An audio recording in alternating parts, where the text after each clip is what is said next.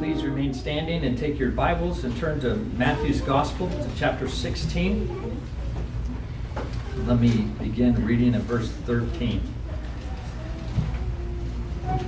Now when Jesus came into the district of Caesarea Philippi, he asked his disciples, "Who do people say that the Son of Man is?" And they said, "Some say John the Baptist, others Elijah, and others Jeremiah or one of the prophets." And he said to them, "But who do you say that I am?" Simon Peter replied, "You are the Christ, the Son of the living God." And Jesus answered him, "Blessed are you, Simon Bar-Jonah, for flesh and blood has not revealed this to you, but my Father who is in heaven. And I tell you, you are Peter, and on this rock I will build my church, and the gates of hell shall not prevail against it. I will give you the keys of the kingdom of heaven, and whatever you bind on earth shall be bound in heaven, and whatever you loose on earth shall be loosed in heaven." Then he strictly charged the disciples to tell no one that he was the Christ. From that time, Jesus began to show his disciples that he must go to Jerusalem and suffer many things from the elders and chief priests and scribes, and be killed, and on the third day be raised. And Peter took him aside and began to rebuke him, saying, "Far be it from you, Lord. This shall never happen to you." But he turned and said to Peter, "Get behind me, Satan. You are a hindrance to me, for you are not setting your mind on the things of God, but on the things of man." Amen. Thus ends a reading of God's word. You may be seated.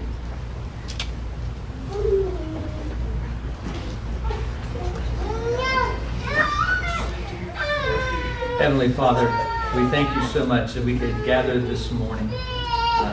Father, we are here to hear from you. We pray that you would speak to us through your word.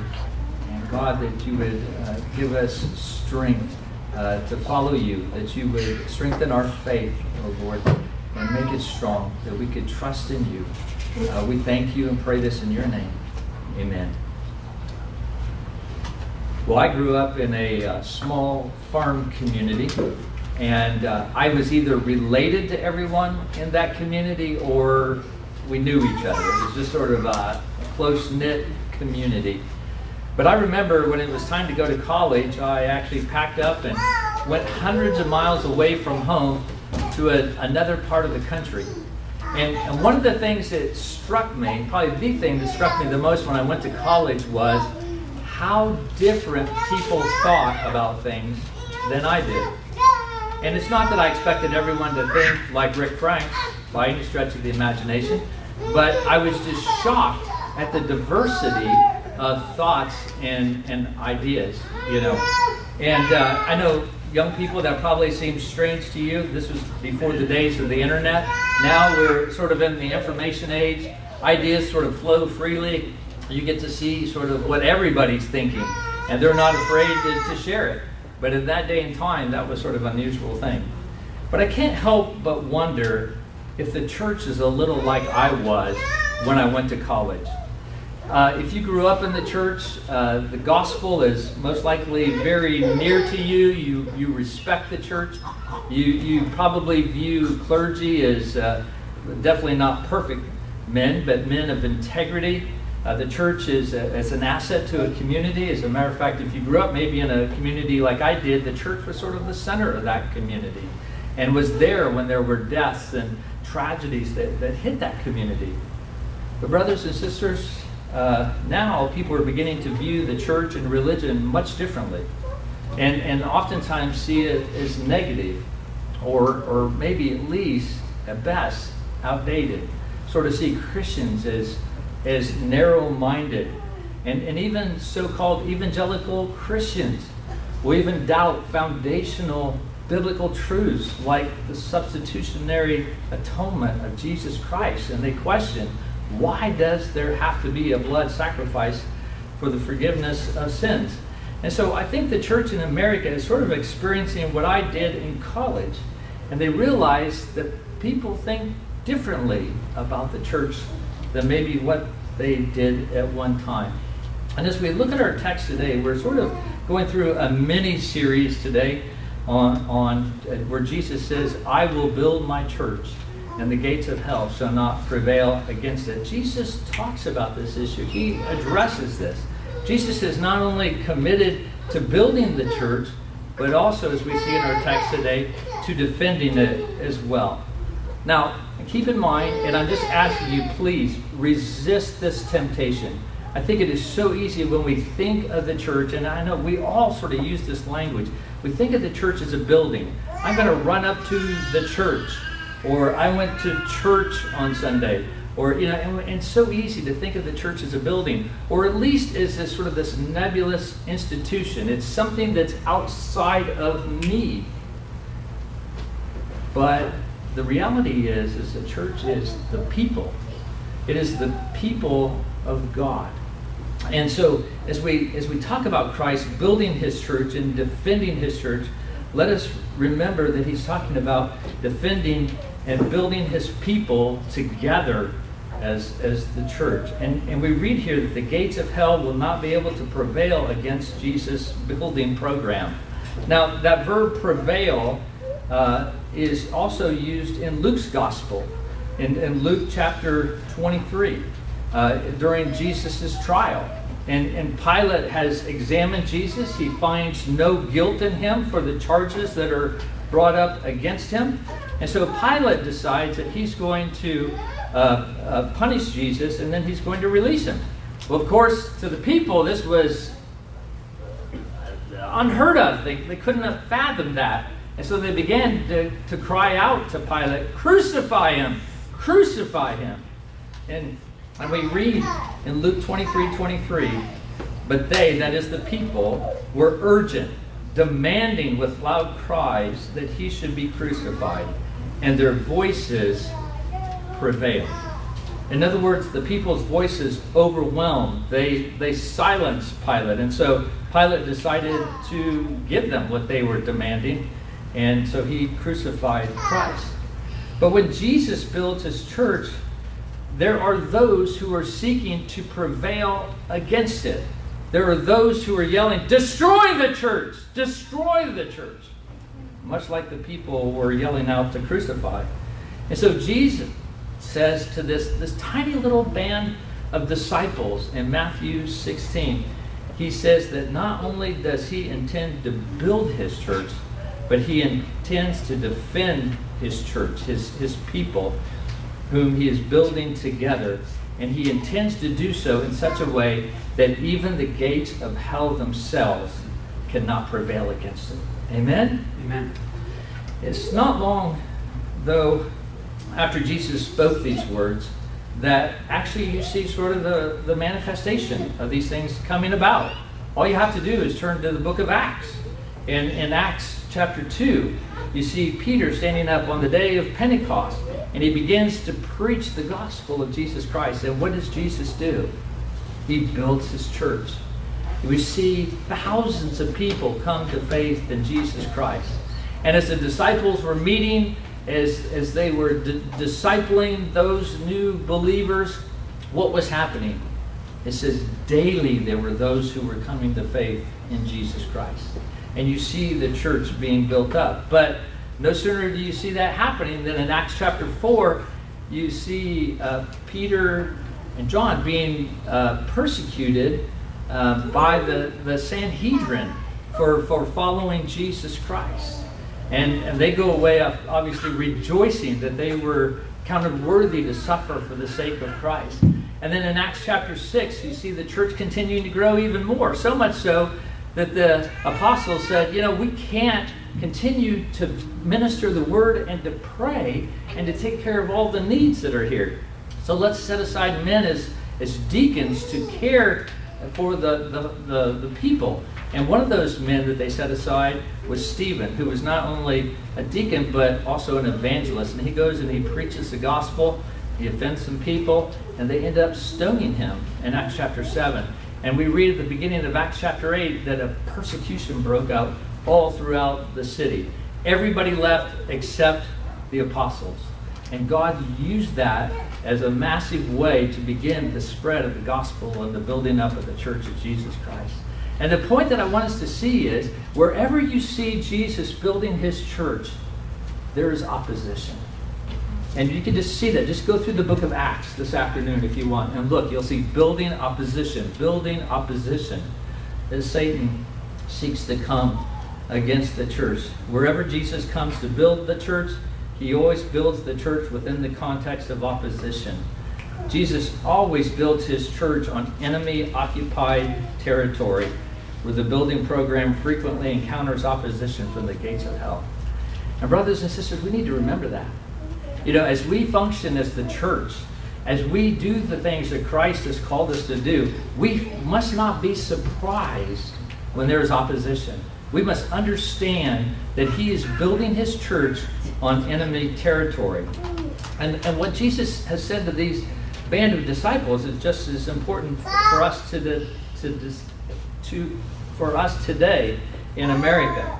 You know, it may not be easy to see this in America because we have experienced a fairly lengthy time of peace in regards to the church. But if you step back and you look at the world at large and the persecution and the opposition that comes against the church, you will discover that there are more martyrs for the faith in this century and the century we just finished than there is in all the rest of church history combined. And some of us, to know this opposition, all we have to do is go to work or go to school or be out in our neighborhoods to realize that what Jesus says is true. For some of us, we may be fearful even to mention the name Jesus in a public context at work or wherever. I mean, people do it all the time, but it's usually as a swear word. But if you refer to Jesus in a loving way as your Savior, you incur the possibility of the wrath of someone's persecution because you are shoving your religion down their throat. So we see that kind of persecution. Parents, grandparents, you probably see this with your kids.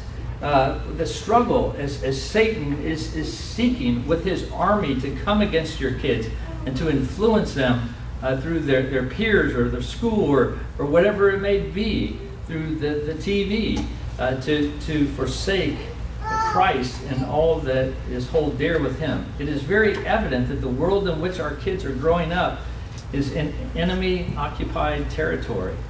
Is that not true? So now, so how much we need this promise of our Lord in the day and time in which we live.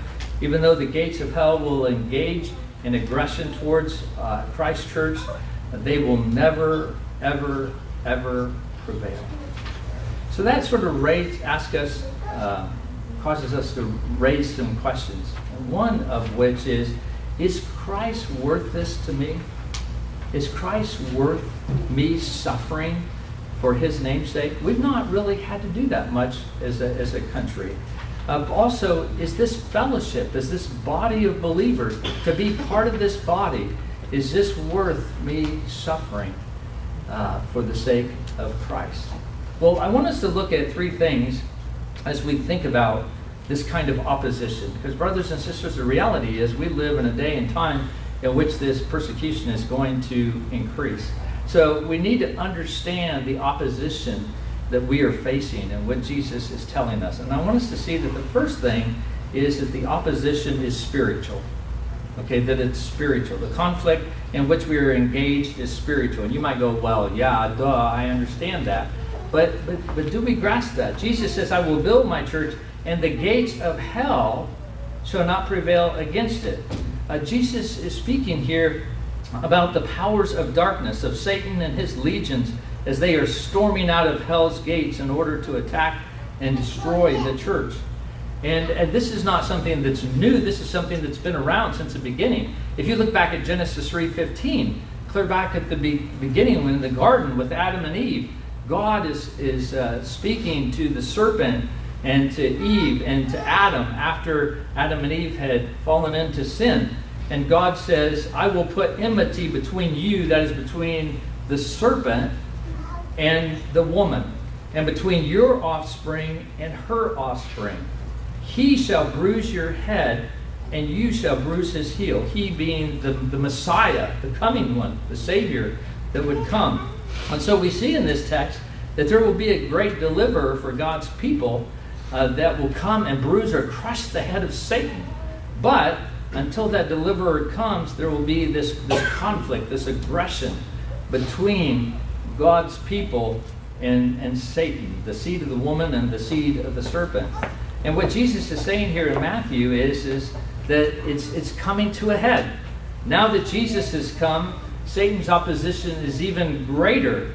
The opposition that the church is experiencing is not just merely political or cultural, but it is spiritual. Now, it is true that Satan can partner with humans to carry out his purpose.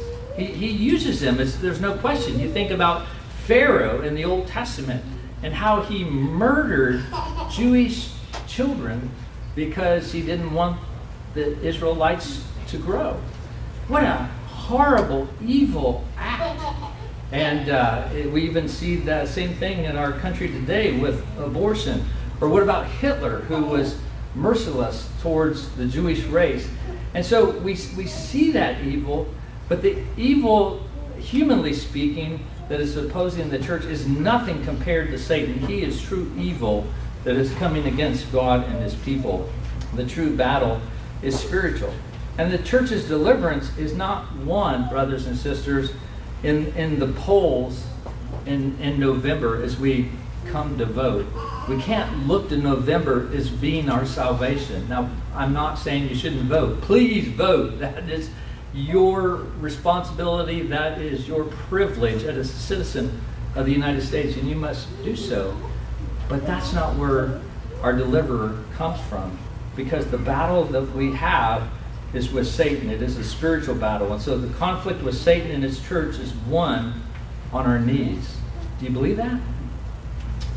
Since the gates of hell knows that it cannot destroy Christ, God, or God's Christ, he will seek to destroy that which is most precious to God, and that is his bride, the church. And so, brothers and sisters, it is of vital importance for us that we understand in our Christian living and in Christ building his church that we are engaged in ultimately what is a spiritual work. That means it is a work that can only be done by spiritual instruments. We cannot engage in the building of Christ's church with the instruments of the world that's offered to us. Now let me just stop and pause there a second, because I think that many of us know this, right, brothers and sisters? If I ask you this, you would tell me this.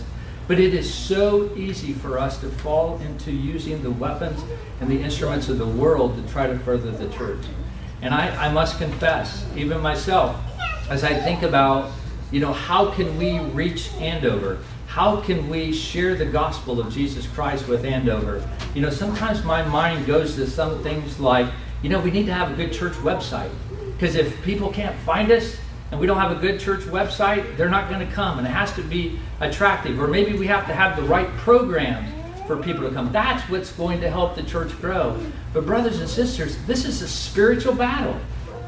And it is so important that we remember that and we not fall into that trap. So many churches are falling into the trap of seeking to use the instruments of the world. It's a very significant thing that at the end of Paul's letter to the Ephesians, which he's writing to these Ephesians and talking about the building up of the church, is he not?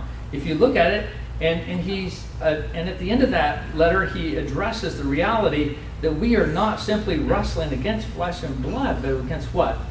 The principalities, against the powers, against the forces of wickedness in spiritual places, and therefore the weapons that you need to use are spiritual. And if you look at the end of Ephesians 6, verses 10 through 17, you see that he talks about the application of the gospel. You need to understand the gospel. You need to understand what you have received in Jesus Christ and stand firm in that. So as Satan attacks you, you can stand firm. And having done all, to do what? Stand firm. But then he goes on in verses 18 through 20, and he talks about the necessity of prayer.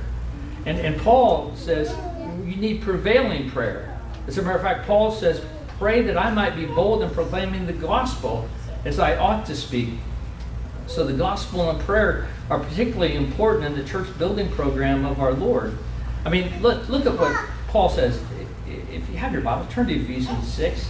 19, Paul, as I said, has asked for prayer, and he says, also for me, that words may be given to me in opening my mouth boldly to proclaim the mystery of the gospel, for which I am an ambassador in chains, that I may declare it boldly as I ought to speak. Brothers and sisters, Paul was a trained Pharisee. He knew the scriptures. He had been traveling and proclaiming the gospel of Jesus Christ. He had seen churches planted. He had seen churches grow. And yet he still feels a need to say to these brothers and sisters, pray for me. Pray that I will have the right words to speak. Pray for me that I will be bold and I won't be timid in the face of opposition. And likewise, we have to be the same. To say, Lord, as you use me to build the church, Lord, give me boldness that I may speak of you and what you have done in sending your Son. I love what Robert Murray McCheyne said. He said, it's not many words that God needs to bless. Just a few words spoken in faith will do. And that's what we need, to just speak the truth of the gospel in faith, that God will work through that to accomplish his purposes. So we must realize that the conflict in which we are engaged is, first of all, a spiritual one. And so we must resort to using spiritual tools like prayer, the fellowship, that mutual edification as we've been looking at in the book of Hebrews, the ministry of the word, personal and corporate witness, those things. But the second thing that we see is that this opposition is doomed to fail. The opposition that stands against us is doomed to fail. We've already looked at this briefly, but he said, I will build my church and the gates of hell shall not prevail against it. There's oftentimes two mistakes when it comes to thinking about spiritual conflict.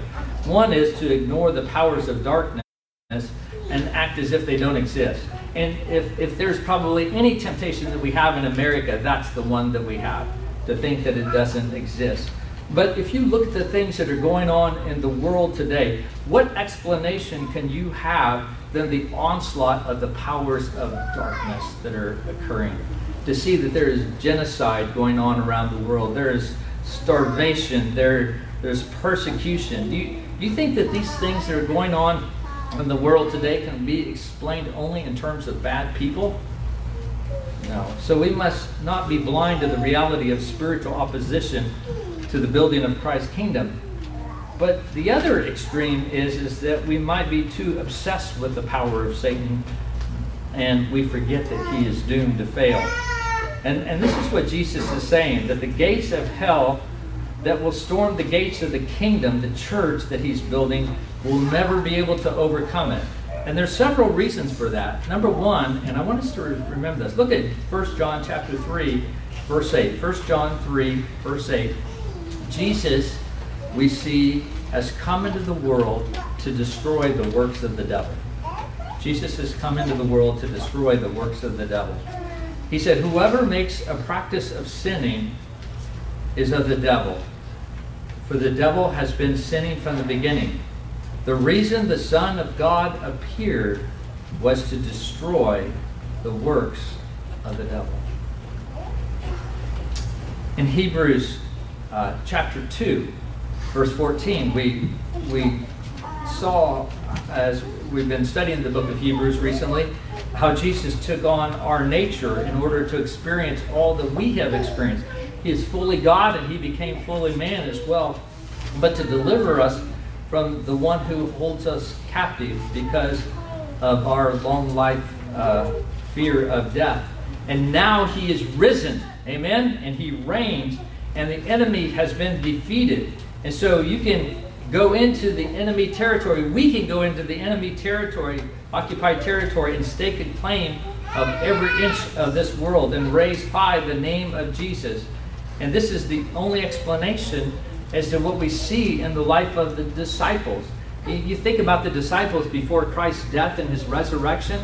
They were just sort of this cowering little group of men, were they not? I mean, even after Christ's death, before they knew that he was risen, they were cowering in a room, just terrified that they would be arrested. And then we look in the book of Acts, and they were proclaiming the gospel of Jesus Christ. Why? Because Christ has been raised and he sits at the right hand of the Father. And even though they face that continual opposition, they no longer are cowering.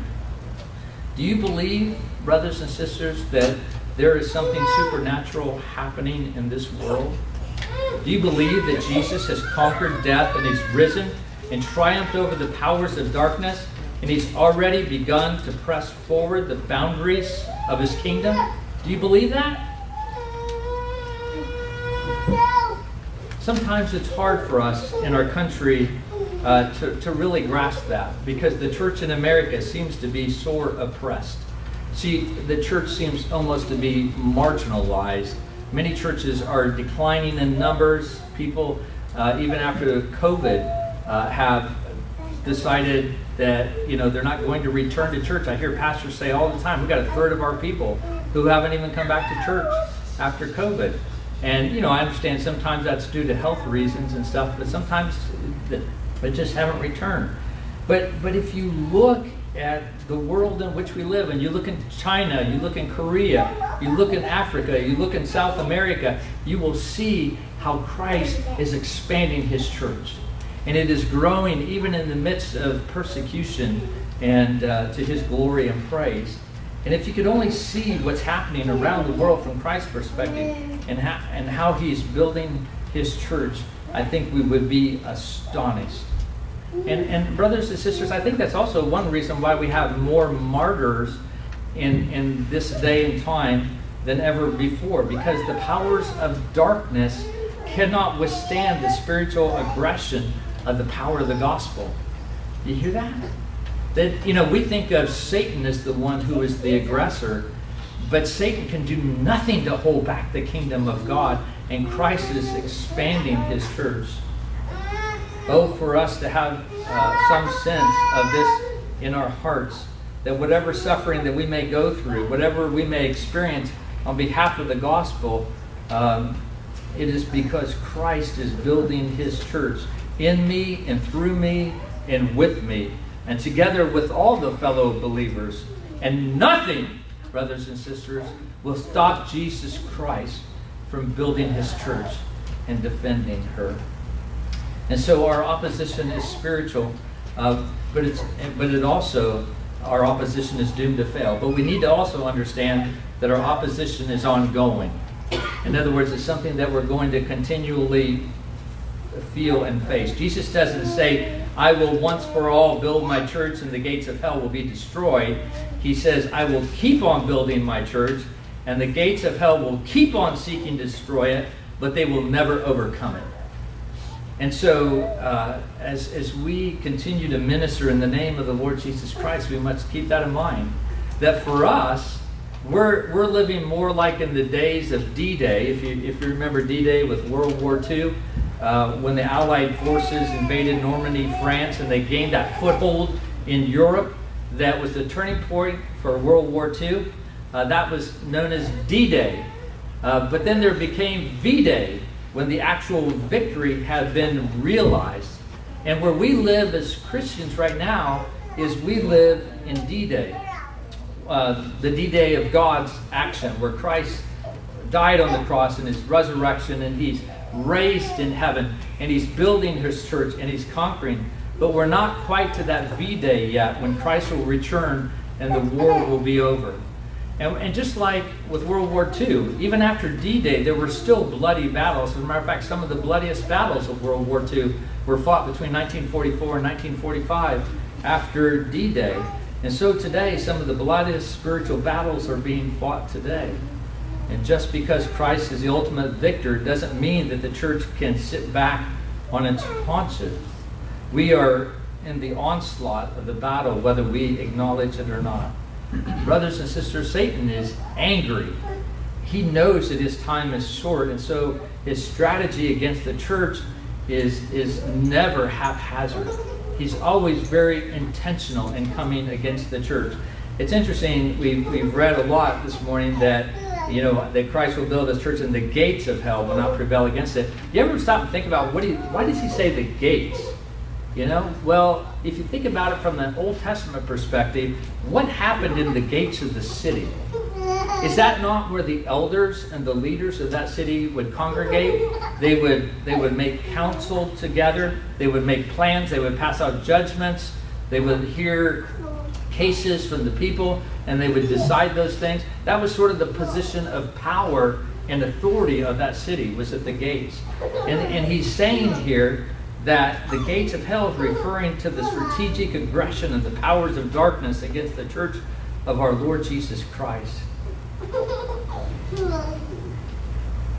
You ever wonder how Christ views our church, our group of people here? With his ability to see in our hearts and to know our motives and our thoughts, as he sees into our lives as individuals, as households, as a local fellowship, he sees what you're going through, he sees what I'm going through, he sees what the person sitting beside you is going through, and the pressures that you're facing. And sometimes we can't make sense of those things, and we wonder, Lord, what is going on? And it just feels like I'm struggling. And some may be struggling here very much, and no one in this body really know that. But Jesus sees it all, and he looks down upon his people, and he sees the difficulty you face and the problems you experience and the trials you go through. And they may not be simply isolated experiences.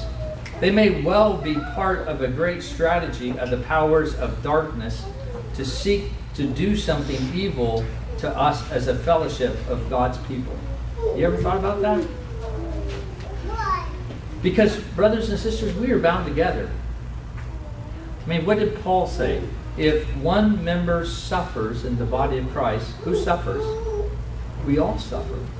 We are connected. So what takes place in your life as Satan seeks to tempt you, as Satan seeks to draw you away from Christ, as Satan seeks to bring into your life maybe a thorn in the flesh like what Paul had, this is not necessarily just an individual experience, because you and I are members of the same body. It may be that this is part of Satan's aggression, not just against you, not just against your family, but against what the Lord Jesus Christ is doing at Kirk of the Plains. We're not disconnected, brothers and sisters. We are connected. We are to love one another. We are to pray for one another. We are to care for one another and to stand with one another no matter what happens. And we'll do so because the Lord Jesus has given us this promise. Remember, brothers, that when you are assaulted by a wave of darkness, Jesus is building his church, and the gates of hell are seeking to destroy it. Now, how does he seek to destroy us? Well, we have a prime example here. It's interesting. I've read a little bit farther in our passage because I wanted us to see that Jesus is teaching his disciples that in order for the kingdom of God to come, that he must suffer and die upon the cross and to be raised from the dead. And as he does, what does Peter do? Peter, who just confessed that Jesus is the Christ, takes Jesus aside in verse 22, and then in verse 23, he says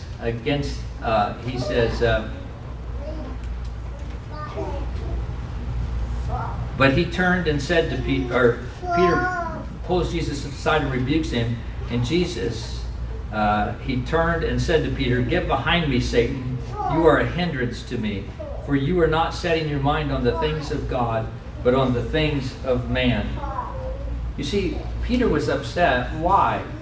Because the only way salvation would come would be through a crucified Savior, and that didn't make sense in his mind.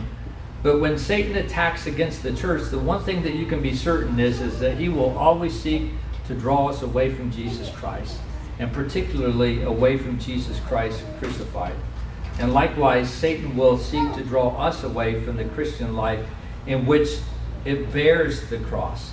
If you notice, I didn't read this section, but in 24 through the end of the chapter, Jesus talks to his disciples about the idea of taking up your cross and following Christ. That's what he calls us to as the church, is to take up our cross. Jesus builds the church on the foundation of his own cross, and he shapes the cross shapes the church to bear that cross in our day-to-day lives. As long as by God's grace we stay near to a crucified Christ and bear upon our shoulders that suffering of Christ, He will work through His church to build His church. Let's pray.